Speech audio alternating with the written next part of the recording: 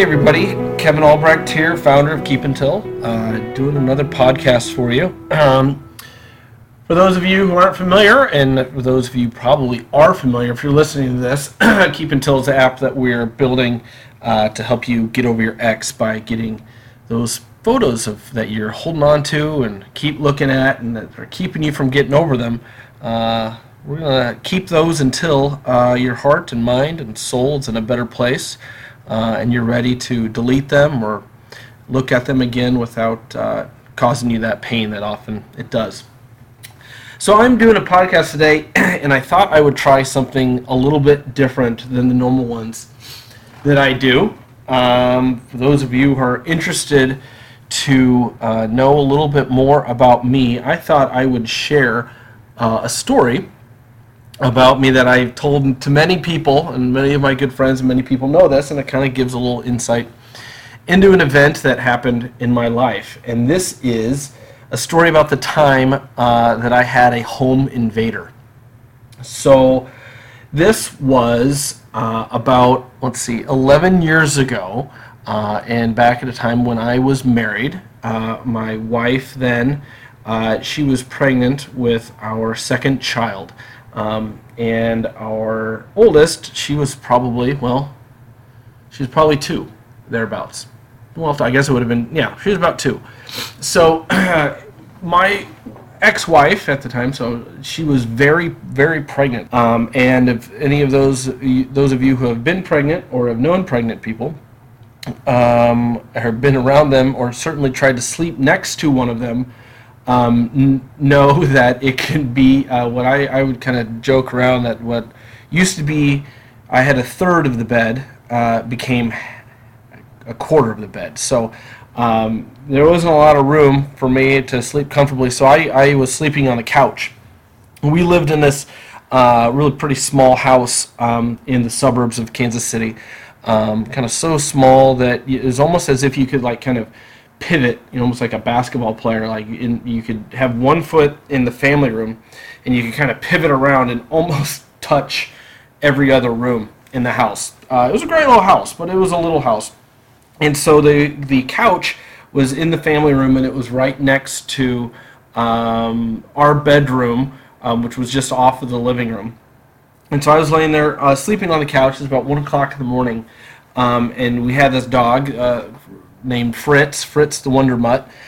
She was awesome, and she was sitting there sleeping next to me, and I wake up because I can hear her nails kind of click, click, click, click, click, click on the hardwood floors. And I've now since had laser surgery on my eyes, but at that time I had glasses, and I had horrible eyesight, right? So I mean, I was never one of those people that could say, oh, hold on a second, my glasses are on the other side of the room, and walk over and go get them. If I don't have my glasses, I basically would have to sit down because I couldn't move or say anything. So it's about 1 o'clock in the morning, and Fritz's nails are click, click, click, click all over the floor. And I wake up to see what's going on, and Fritz is kind of wagging her tail, and here's this kid, a young man, standing basically at the foot of the couch looking at me. And it absolutely scared me to death. So I jump up and grab him by the shirt and up by the shoulders. And so I'm about 5'10", and this guy was about 6'3", 6'4". Seeing he's probably, 18 years old or so, young guy. And I jump up and I grab him and I push him into the wall. And Fritz, of course, who was the nicest dog, not the brightest, and clearly a awful protection dog or a watchdog. She's sitting there jumping around thinking this is all exciting.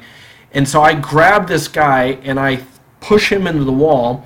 And, I'm looking up at him, and I'm yelling and using every profanity I can think of, and basically asking, what the hell are you doing in my house? What are you doing? And I'm grabbing him, and he's sitting there looking at me and almost patting me on the shoulders, right? So because he's that much taller than me. So I'm pushing him into the wall, and saying, "You gotta get out! What are you doing here? Get out of here!"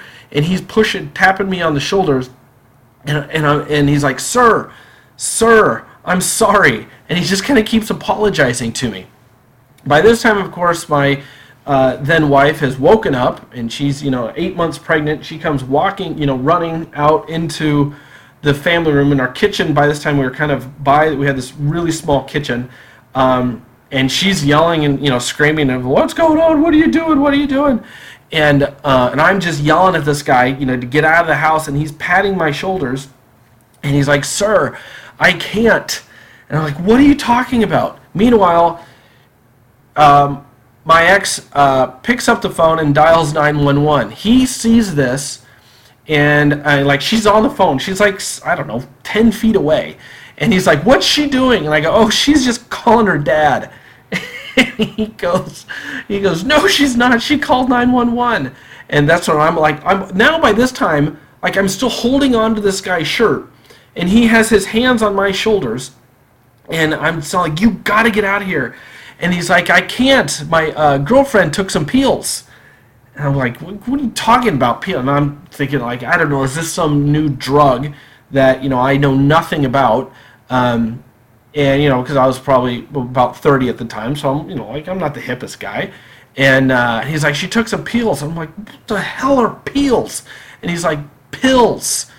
And so I grab him, and mind you, again, so he's probably 6'3", 6'4", at least 200 pounds. So I have him by the shirt, and I kind of, quote unquote, am pulling him now across the living room so I can see and look out the window, because I can see the cops, the lights are going on. And I'm like, "Oh, there's no way the police are here." My wife then is still on the phone with them. And he won't. Then he's walking with me as if almost like taking a dog by Fritz by the leash. He's just kind of coming with me. Now, if he had not wanted to, he easily could have stopped. So I go there. I'm looking out the window. He's like, "Sir," and again he's patting my shoulders again, and he's like, "My girlfriend took some pills and she overdosed. And she called 911 on herself, and I'm on probation, and if I get caught with that, I'm going back to jail." And so, again, I'm holding him by the shirt and looking at him. I was like, "Hey, man, fine, but you can't be here. You cannot be in my house." And I was like, "Go hide in the garage." And he's like, "Well, as soon as I get into your garage, you're just going to tell the cops that I'm here." And I'm like, no, we've all had our run-ins with the law. You just go." And so I'm grabbing him out through the back door. By the kitchen, there's a door that kind of goes down to the basement a little bit, and then the garage is right after that. So I take him, and I'm like, "Just get into my garage. You cannot be inside this house." I take him and take him down to the garage. He opens then the door to the backyard, and this kid ran, I don't know how far it is, let's call it 100 feet, that he went from the back door of my garage to my back fence, say 100 feet away. It looked to me like this kid took 4 steps to get there. So he's looks out the door, runs, and 1, 2, 3, 4, hits the fence has his hand on the top of the fence and his foot up there and up and over, jumps that fence, and then runs through the back door neighbor's yard and does the same thing to their gate, jumps over that. Meanwhile, the police department, they're running. So I'm standing there, and I yell. I can see these other cops. There's cops in the neighbor's yard, and I'm like, he's over here. I kid you not. This police officer crawled over the fence from the other neighbor's house, which was like an 8-foot high wood fence. And you want to think the biggest stereotype of an out-of-shape cop you can ever imagine is crawling over this thing. It only would have been better if donuts had fallen out of his vest. So he's crawling over there, and I'm like, he went that way. They sit there and they just look at this, and they're like, huh. So the guy and they don't do anything. So I'm standing there, of course, as all people at 1 o'clock in the morning who are talking to the police. Then I'm doing what? Yes, I'm standing there in my underwear in my yard. it would have been perfect had like the TV show Cops been right there with the light, on the camera and everything, and you always wonder like, why are these guys always in their underwear? I'm telling you, there I was standing in my underwear, just telling the police what happened. So I kind of go through this whole situation, and I'm telling them, about the guys patting my shoulders, and he's like, well, the police officer's like, well, would he let you leave? And I said, I don't know whether he would let me leave. I didn't want him in the house. And so he's like, oh, well, it's really just kind of trespassing. I was like, the guy broke into my house. And he's like, well, how did he get into the house? He broke in? Well, guess what genius Kevin did? I forgot to lock the back door. So technically, this guy didn't break into my home. He walked in uninvitedly, and then when I basically asked him to leave, eventually he did. So I'm like, you got to be kidding me, that I just go through this whole deal. And he's like, yeah, sorry about that. So they're like, well, we'll go, we'll see if we can find him. And I was like, I think it's the neighbor kid's friend. Like, he was just partying over at his house. And they're like, oh. So they go over to talk to the neighbor kid. I go in, and try to go to bed and everything. And this is on a Friday night, and we're living, this is kind of a small town of a neighborhood, right? It's suburbs. I mean, Kansas City is a big city, but you wouldn't have much of a police department. So to go the next morning, find out what's going on, I go to the convenience store that's just down the street from my house, and sit there for 5 minutes, knowing eventually a police officer is going to show up.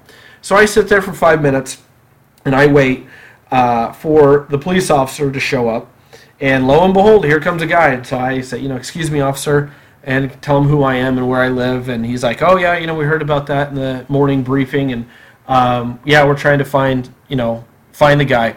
And I again tell him about, well, ask the neighbor kid, he's his friend. So they find out who the kid is, and then the detective comes and talks to me. Okay, so we're going to jump forward. They say he has a court date on this date. And so I go to court on that date just because I want to see this guy. And I'm kind of sitting in the very back of the courtroom, kind of out of the way.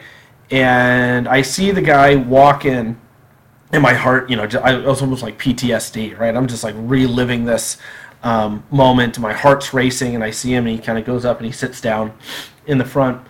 And so I'm kind of waiting through, and they're calling, it's a municipal court, so they're just kind of calling people up. And all of a sudden they say this guy a name, which isn't the name of the guy that's on my ticket, the ticket that I have, or a copy of it.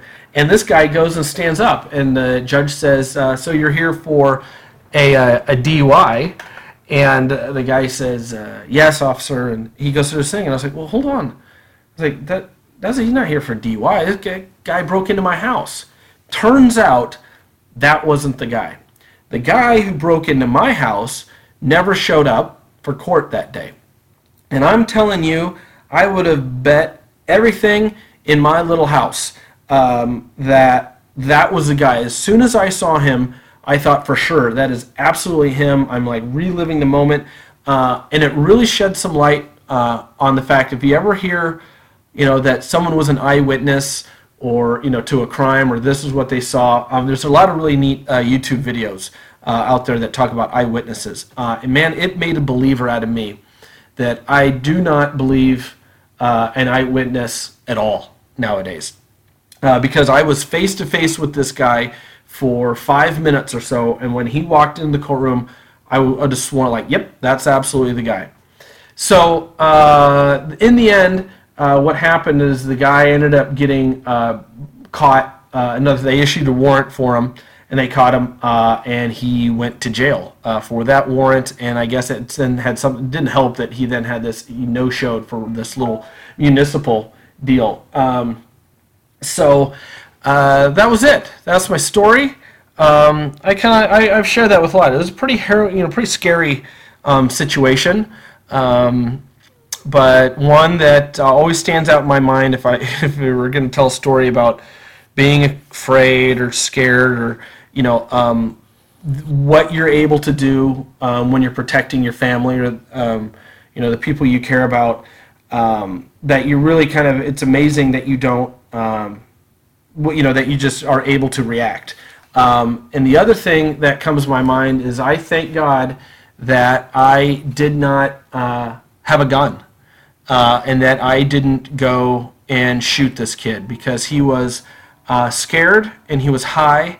And if I had shot and killed him, although I'm sure here in Kansas I would have been well within my rights, I would be dealing with that for the rest of my life, that I had killed somebody. So that's my story. Again, if you aren't familiar with KeepUntil, please check us out at KeepUntil.com. Follow us on Twitter at KeepUntil. Email me, contact@keepuntil.com. If you have any requests or questions or want more information about the app. Development's coming along well. We're working on the user interface now. So I don't know. We're hoping to get it out. But that's all I have. Until next time, you guys keep until and keep going strong. Thanks.